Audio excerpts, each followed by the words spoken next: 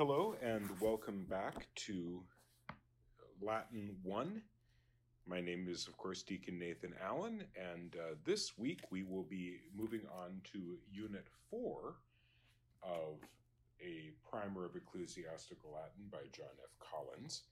And this week we will introduce you to those wonderful little critters called adjectives. Now, as you recall from so long ago when you were in school, an adjective is a word that modifies a noun. So it tells us something about the noun.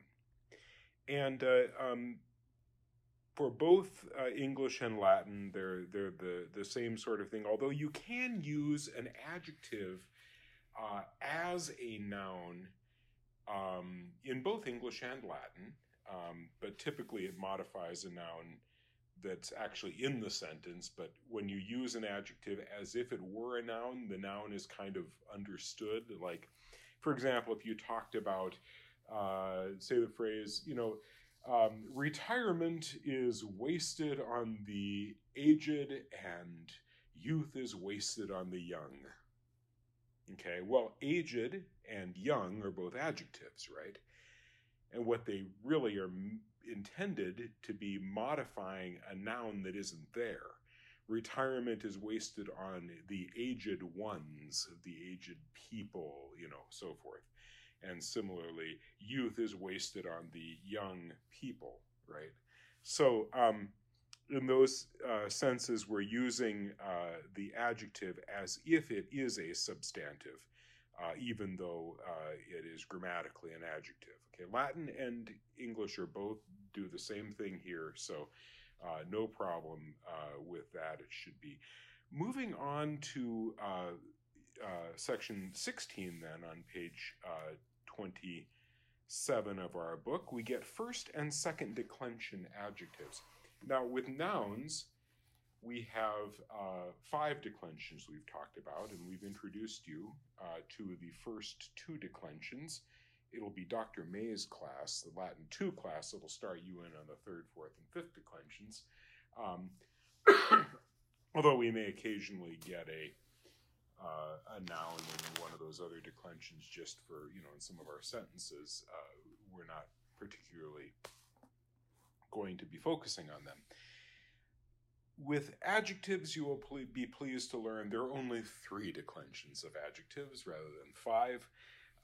And the first 2 are treated really almost as if they're the same thing, as if they're one declension. We have first and second declension adjectives because they all follow the same patterns that we already know from nouns in the first and second declensions. Adjectives, as with nouns, are going to have grammatical gender in Latin. And so you will have masculine adjectives, you will have feminine adjectives, and you will have neuter adjectives. And they will be declined in the first and second declension adjectives exactly like the nouns. Okay, so you can see the endings right there in the little table on page 27 with the singular masculine for first and second declension adjectives is us, I, o, and o. Feminine, it's a, a. Neuter is I, o, o. And for the plural, it's I, orum, is, os, is in the masculine. In the feminine, it's a, arum, is, as, is. And in the neuter, it's a, orum, is, a, is. Okay, it's exactly like the nouns. And just as in the second declension masculine, we had those ER nouns in the nominative, so you have a few ER adjectives also in this first and second declension adjectives. And so one of them that we'll learn is sacer, which in the feminine is sacra, and in the neuter is sacrum. And so they would just decline as if it were one of those ER masculine nouns in the second declension. And in the feminine, it would decline just as if it were a normal first declension noun, and in the neuter it'll decline just as if it were a normal second declension neuter noun. Okay, but these aren't nouns, these are adjectives, but they follow the same pattern. So you already know all that very well from having written out all your vocabulary words on your index cards, I am sure, and drilling them until you know them thoroughly. So now you know how to do first and second declension adjectives. So we have our examples here. We'll be introduced an adjective bonus. Obviously, we get our English word bonus from that, right? But if you know any Romance languages, modern Romance languages like French, right? What's the word for good is bon, and bene in Latin, in Italian. So anyway, so bonus is good, okay, and then we talked about sacer, sacra, sacrum is holy. All right, and notice then how we decline them. We decline them exactly as if they were nouns, as I said. So bonus, boni, bono, bonum, bono in the masculine singular. In the feminine singular, it would be bona, bone, bone, bonum, bona. And in the neuter singular, it would be bonum, boni, bono, bonum, bono. Okay, remember, in the neuter, across all declensions, for all nouns and adjectives, the nominative and the accusative are identical. Okay. In the plural, we have boni, bonorum, bonis, bonos, bonis in the masculine. And in the feminine, we have bone, bonarum, bonis, bonas, bonis. And in the neuter, we have bona, bonorum, bonis, bona, bonis. Again, the nominative and the accusative are identical, and in every neuter noun and adjective, across all declensions, the plural nominative and plural accusative end in A. Okay? That never changes. So here we go. That's how to do those. Now, when you look at the adjective sacer, sacra, sacrum, incidentally, with these first and second declension adjectives, they'll often be listed in all three forms like that. And that, so that you know that it's a first and second declension adjective. Sometimes, because obviously they follow the same pattern, it might be written as bonus and then dash letter A and then dash um, so that you know it is bonus, bona, bonum. But keep in mind that, to learn, it's a good idea to learn all the forms. I mean, you've got it down from the way they follow very regularly in the table. So if you just know that it's bonus, bona, bonum, sacer, sacra, sacrum. Now, again, sacer would decline just as if it were a noun in one of those ER nouns in the second declension masculine. So sacer, sacri, sacro, sacrum, sacro. But in the feminine, sacra, sacre, sacre, sacram, sacra. And in the neuter, sacrum, sacri, sacro, sacrum, sacro. And then the plurals would follow just as you would expect. All right? Pretty easy, that stuff. Now you have a whole world open to you of adjectives in the first and second declension. And a lot of adjectives are going to fall in those two. It's almost really one declension with three forms, right? Just like the second declension is masculine and neuter in two forms. All right. Now we come to a very important point. And this is a hard one sometimes people have wrapping their heads around, especially English speakers, because apart from our pronouns, we don't have grammatical gender in English. If your native language is one of the Romance languages where you have grammatical gender, or German where you have grammatical gender, it should be an easy point and it will feel very natural. But for those of us for whom our native language does not have grammatical gender, this is a difficult point, but if you just keep it straight in your mind, a hard and fast rule, you won't go wrong. And this is the rule regarding the agreement of an adjective and its noun. An adjective agrees with its noun in gender, number, and case. Always, always, always agrees with its noun in gender, number, and case. So if you have a masculine noun, the adjective is going to be masculine. If you have, it doesn't matter what declension it is. That's the key point. Suppose you have one of those masculine nouns in the first declension. You might think, oh, then I'll use the first declension form of the adjective. No. The noun is masculine. Therefore, you must use a masculine adjective, even though that would be in the, the us form of the adjective. So if you're talking about the good Pope, like remember Pope John the 23rd, they called him Good Pope John.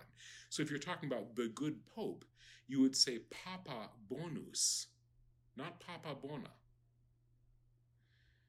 Even though Papa would be first declension and Bona would be first declension, they don't agree in gender. So it's Papa Bonus. All right? Because a noun has to agree with its, or an adjective has to agree with its noun in gender, number, and case. Okay, number. So you don't use a singular adjective to modify a plural noun, or a plural adjective to modify a singular noun, and you have to agree in case.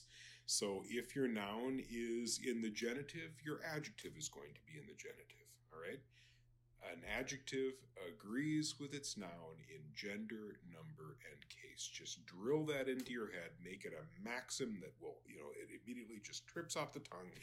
An adjective agrees with its noun in gender, number, and case. If you do that, you won't go wrong. Sometimes it's pretty easy, though. I mean, if they are the same declension, like, if you have two second declension masculine, you have words, you got a second declension masculine noun modified by a second declension masculine adjective, then it's easy, right? So we have our example, Petrus erat bonus, Peter was good. But Petrus erat bonus papa, okay?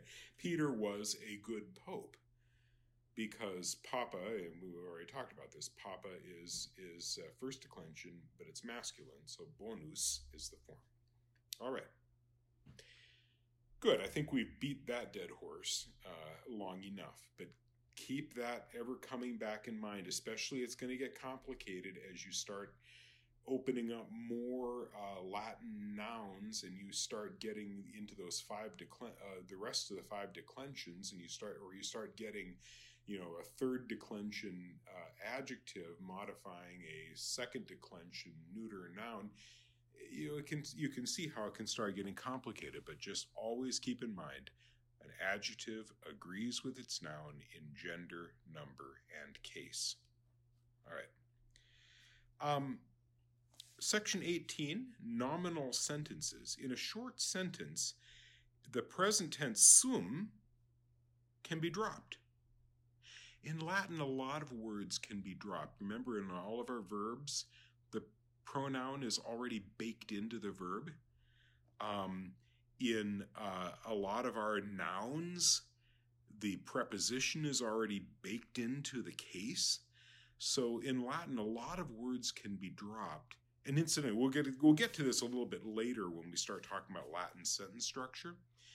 But when you bring something in that you didn't have to bring in because it's already kind of hidden in the verb, the pronoun is already hidden in the verb, or the preposition is already hidden in the case of the noun, when you add that preposition or when you add that pronoun, or in this case with the verb sum, if you add sum when you don't need it, what you're doing is, depending on how you do it and where it's positioned in the sentence, you're calling attention to it. So you're sort of emphasizing it, all right? So here's our sentence, Apostoli Ministri Christi. The apostles are the ministers of Christ. Okay, notice where we have apostoli, right? That's nominative plural. And so anything that is modifying it, whether it's a noun as a predicate, right, which is what we have here with minister becoming, we put it in the nominative plural because it agrees with the noun it's modifying in gender, number, and case. So apostoli, ministri, and then Christi, of Christ. Okay. But sum, or the verb sum, which here would be sunt, right, is lacking because we don't need it. If we put it in there, if we said apostoli ministri Christi sunt, we would be emphasizing that the apostles are the ministers of Christ. Okay? Verba domini bona. The words verba, verbum, remember, is a neuter noun, so its plural is verba. Verba, and the adjective is bona, okay, because they're both neuter and they agree in gender, number, and case. Verba domini, so the words of the Lord, bona, are good. Again, if we said verba domini bona sunt, or sunt bona, we are emphasizing that word, that they are good, as opposed to something else. All right. How to answer syntax questions. The mastery of Latin is made easier by a careful analysis of the structures or syntax of sentences. Okay, all aspects of grammar are important, but Collins tells us here, and he's right. Well, of course he's right. He knows more about Latin than I will ever know. But that there are two tasks: identifying of the case of a given noun, right? Because that's going to tell you what part of speech it is, or a noun, and of course adjectives in the sentence. So you can and then determining the reason for that case. Okay. So when you have that sentence, verba domini bona, we look at verba. What case?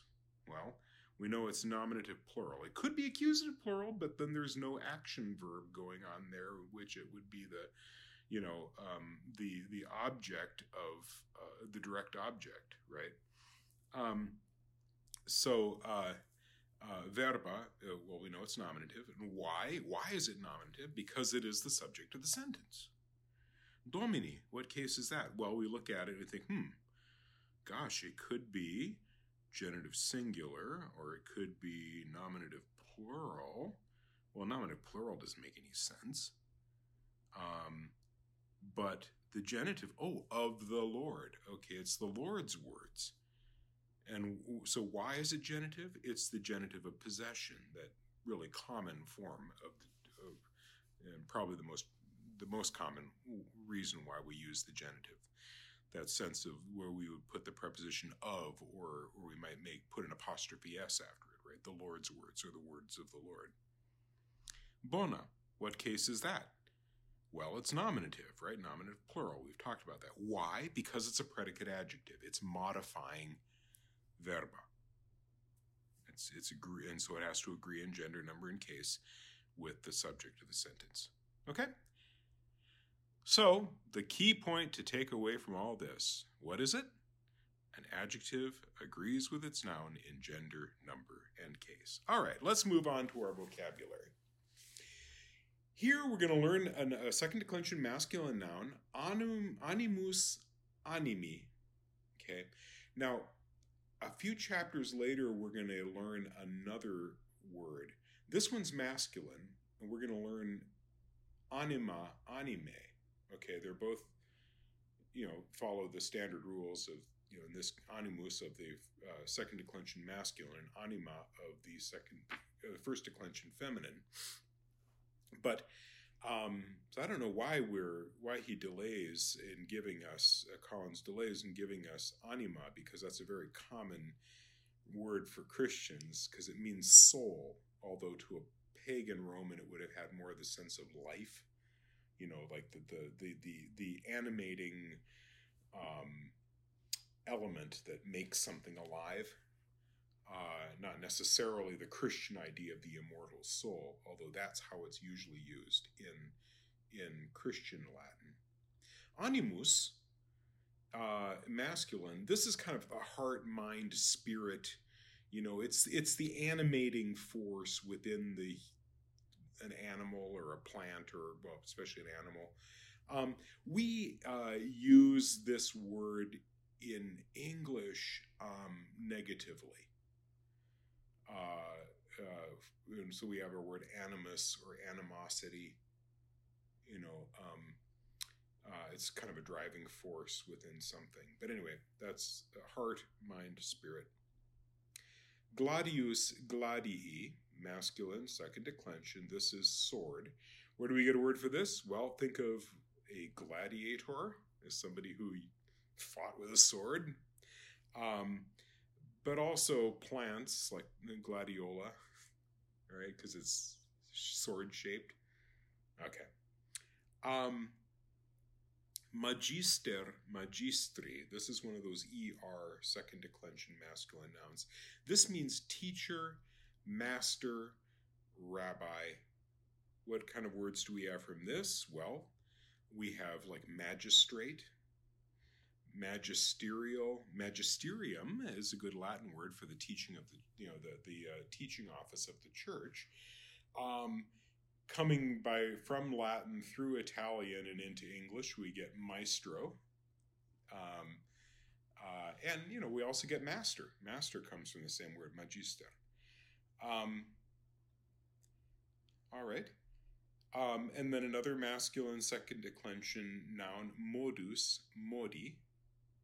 This is manner or way. So we get our English word mode. We also get mood in the grammatical sense, like the indicative mood of a verb or the imperative or the subjunctive mood, okay? Here's a Latin phrase that you probably hear from time to time. Maybe you don't. Modus operandi, modus operandi, the method of operation. Okay, the way something operates, or the way someone operates, right? So if you talk about, you're watching some cop show and they're trying to figure out who the serial killer is, and the way that the pattern is the same. This is his modus operandi. Okay, the manner, the way. Okay. Mundus, mundi. This is world in the sense of the planet, really, or the physical thing. We talked about saeculum last time. That has more of a sense of like the age. But mundus mundi is the world. And this is a masculine noun. Another masculine second declension noun. Incidentally, mundus, like in English we have like the word like mundane, is worldly. It's just ordinary,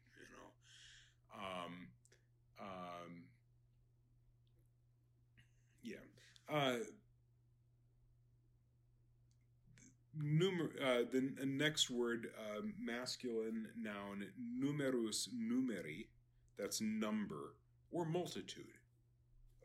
Like if you're talking about a number of people.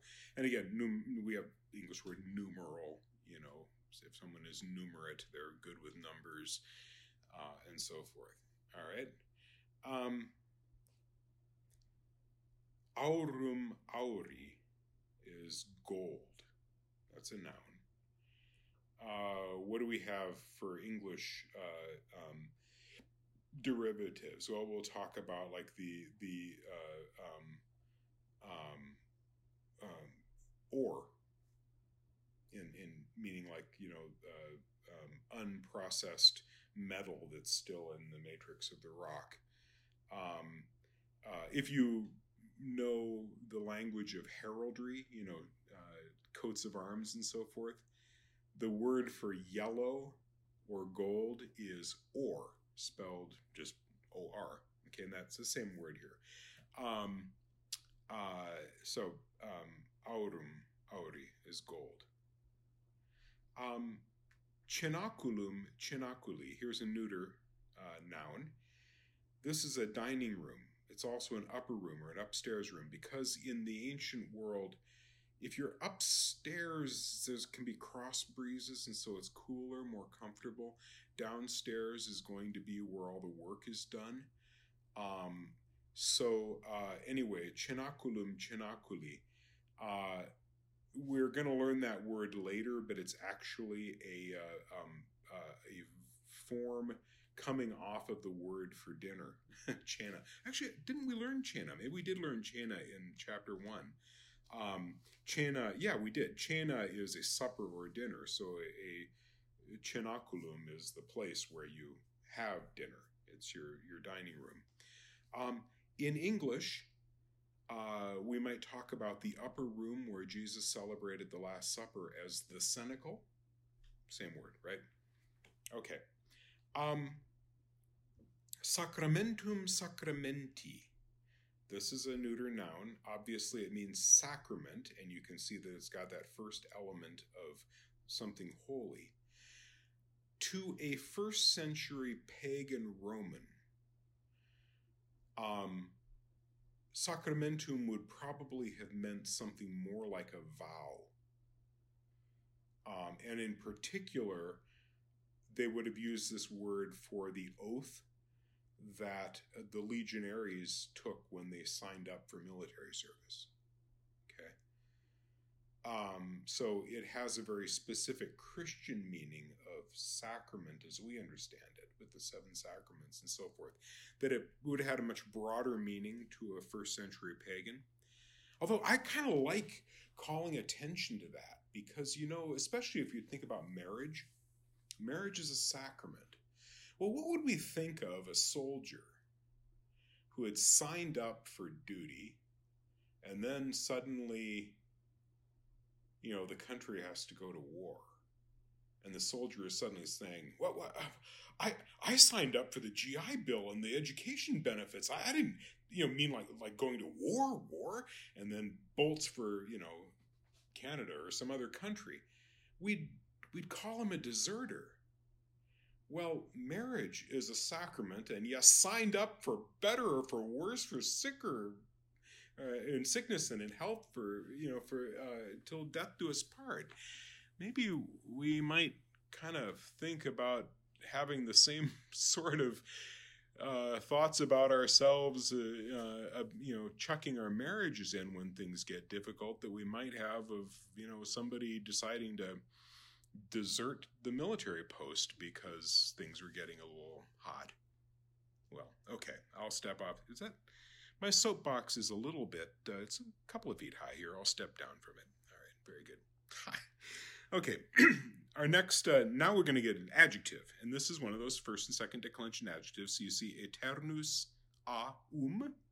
Okay, so that's aeternus in the masculine, aeterna in the feminine, aeternum in the neuter, and that means eternal. Okay, well, obviously, it's almost identical to eternal. And when you put in aeternum, that means forever.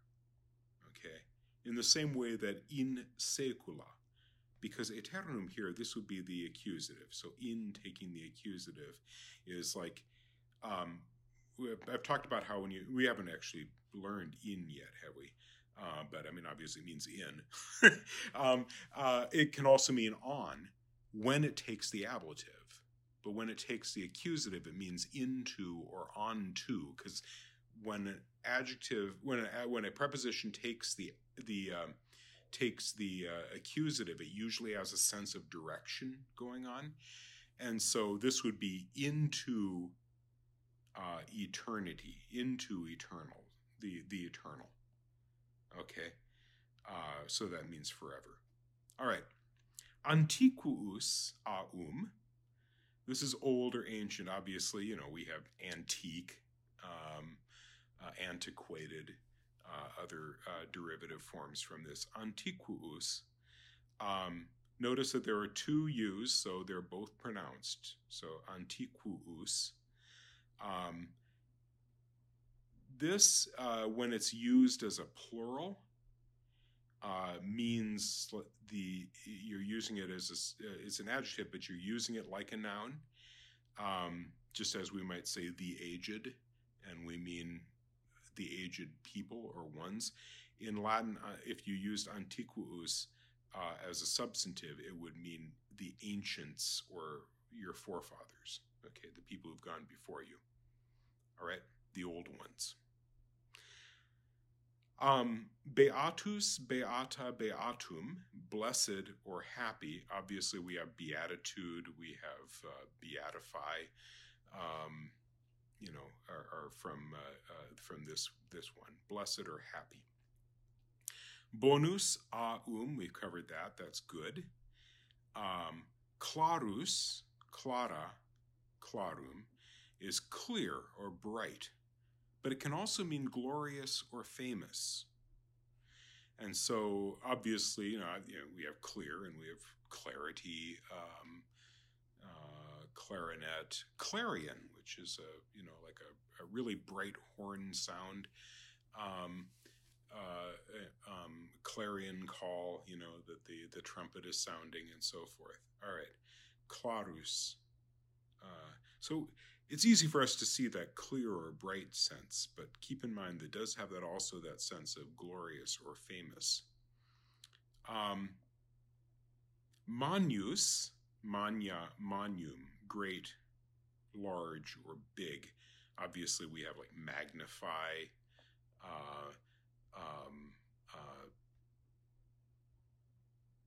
so, and again, keep in mind, remember, adjectives have to agree with their noun and gender, number, and case. So here would be another example. If you were using a pope, like say you're talking about Gregory the Great, Gregorius Manius, right?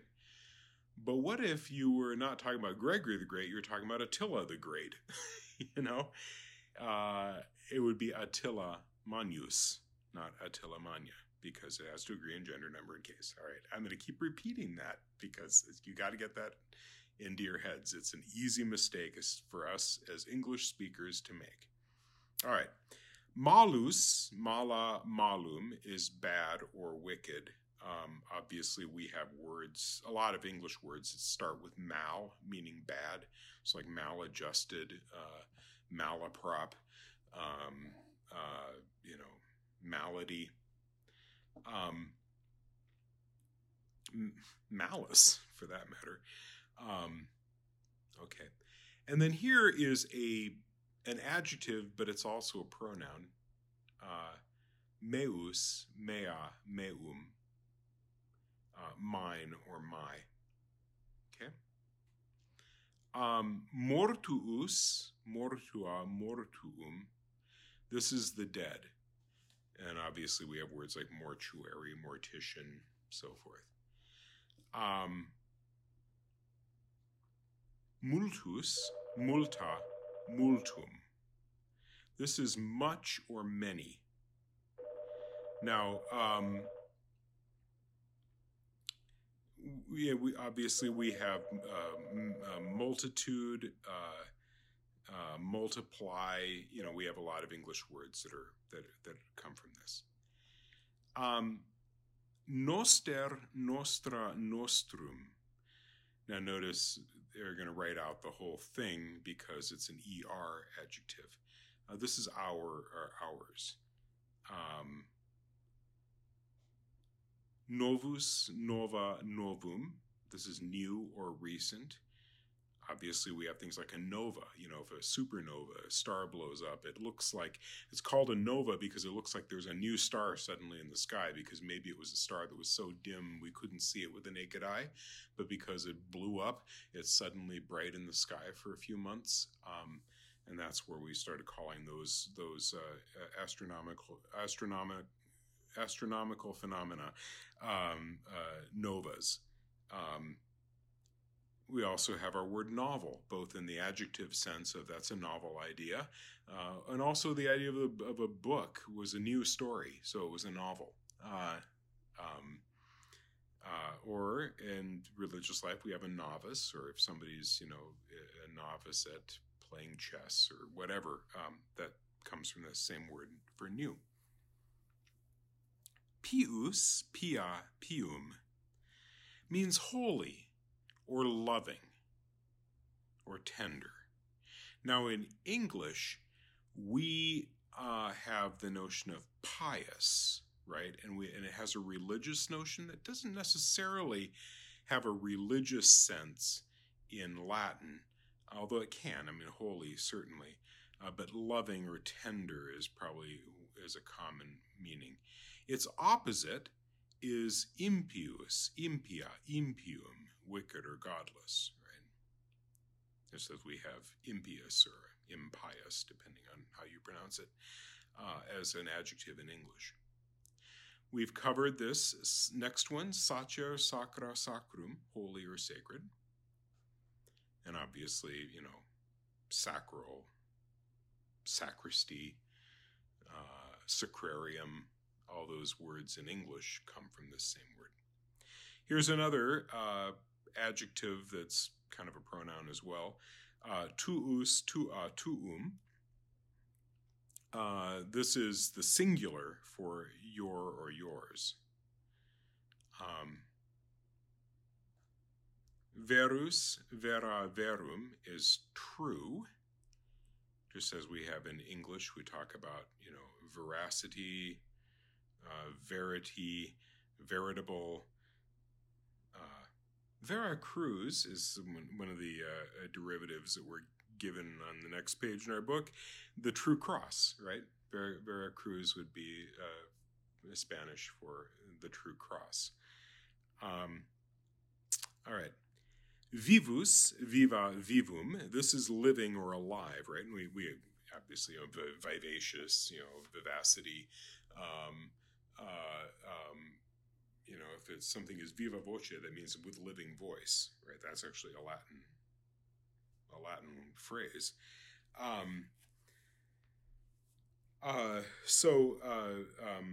We talk, and again, that sense of life, revive, all those are words that are in English that come from this word vivus. Sabaoth, this is a Hebrew word. And a lot of times in Christians, the first century pagan would never have known what this word means. They look at you blankly.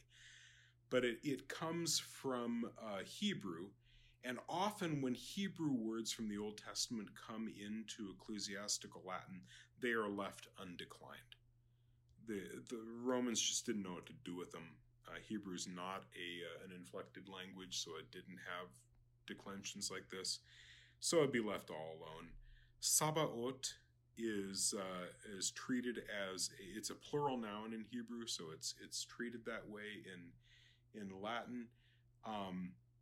Means probably something like armies or hosts. And so in English, the Latin phrase Deus Sabaoth is usually translated God of hosts. Dominus Deus Sabaoth, Lord God of hosts. Okay. But it's not a word that a pagan Roman would have ever known, because it's a Hebrew word. And then ubi is an adverb, which means where. But it's an interrogatory adverb, so it's the question. Where is something, All right. We have, let's see, I think we've covered all of the vocabulary notes and the derivatives. So we move on to the drills on page 32 and 33. That's your homework for this week. Again, make your when you translate your sentences, keep in mind they can be translated many different ways. Don't be content with a straight up literal translation, although that may be what you'll start with. But try to get at how would you say that in English, in a way that's actually idiomatic English, and we'll discuss them again. If you have any questions on Unit 4, You can email them to me. Let me give you my email again. I think the last couple of weeks I haven't given it to you, although you probably all have it down. But it is allen@archspm.org. So remember, my name is Deacon Nathan Allen. So it's Allen, ALLENN, at ArchSPM, so Archdiocese of St. Paul in Minneapolis, so ARCHSPM.org. Try to get any questions you may have to me by Wednesday of this week, so that I can address them in a podcast that will drop before we kick off next week's lesson. And I'll also, again, as with in the past, I won't go through all of the exercises, but point out any ones that seem interesting to me, or perhaps might be likely to trip people up. And if there's any interesting grammatical bits to explain from them, we'll try to pull them out. All right. Very good. Next week, oh my, next week we're going to start launching into verbs. We've had one verb already with the verb sum, esse, fui, futurus.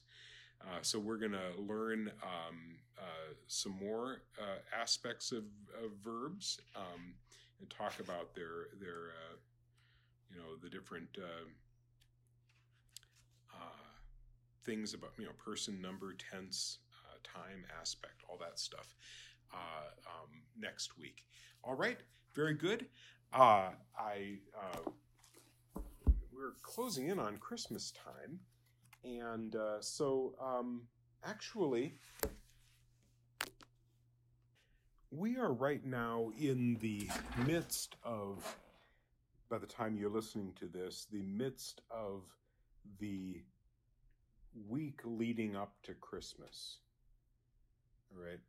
And in the church's prayers, there are, for Vespers on the evenings from December 17th through December 23rd, there are special antiphons that are said before we sing the Magnificat, the Canticle of Mary from Luke chapter 1, when that Our Lady prayed, "My soul proclaims the greatness of the Lord, my spirit rejoices in God my Savior." And these antiphons, actually, they form the verses of the great Advent hymn, O come, Emmanuel. And they're called the O antiphons because they always begin with O. And so December 17th is O Sapientia, O Wisdom. December 18th is O Adonai, which is the Hebrew word for Lord. And then December 19th is O Radix Jesse, O root of Jesse. And then December 20th is O Clavis David, O key of David. And December 21st is O Oriens, O morning star, the eastern star rising in the east. December 22nd, the antiphon begins, O Rex Gentium, O King of the nations, of the Gentiles. And then December 23rd is O Emmanuel, which is that Hebrew word that means God with us. Now, these are great, they're beautiful little prayers, and like I say, they form the basis of our great Advent hymn, O come, Emmanuel, the various verses of it. Interesting little bit here about how our liturgy is constructed. If you take the first letter of each of those titles of our Lord, O Sapientia, O Adonai, O Radix Jesse, O Clavis David, O Oriens, O Rex Gentium, O Emmanuel, and you've come to, the day just before Christmas Eve. What happens if you spell them backwards? If you take those letters, Sarcore, and you go backwards, Erocras, in Latin, you get the sentence, ero cras, I will be there tomorrow. Ha! How's that? Okay, so anyway, I wish you all a blessed Christmas, and we will talk to you next time. Again, if you have any questions for me, please email them to me as soon as you can. Obviously, we're careening in on Christmas Day, and so we may be taking like an extra week here or whatever, but if you can get me any questions that you might have on this chapter, we'll address them in a separate podcast before we drop the next unit. All right. Very good. Thank you. God bless you.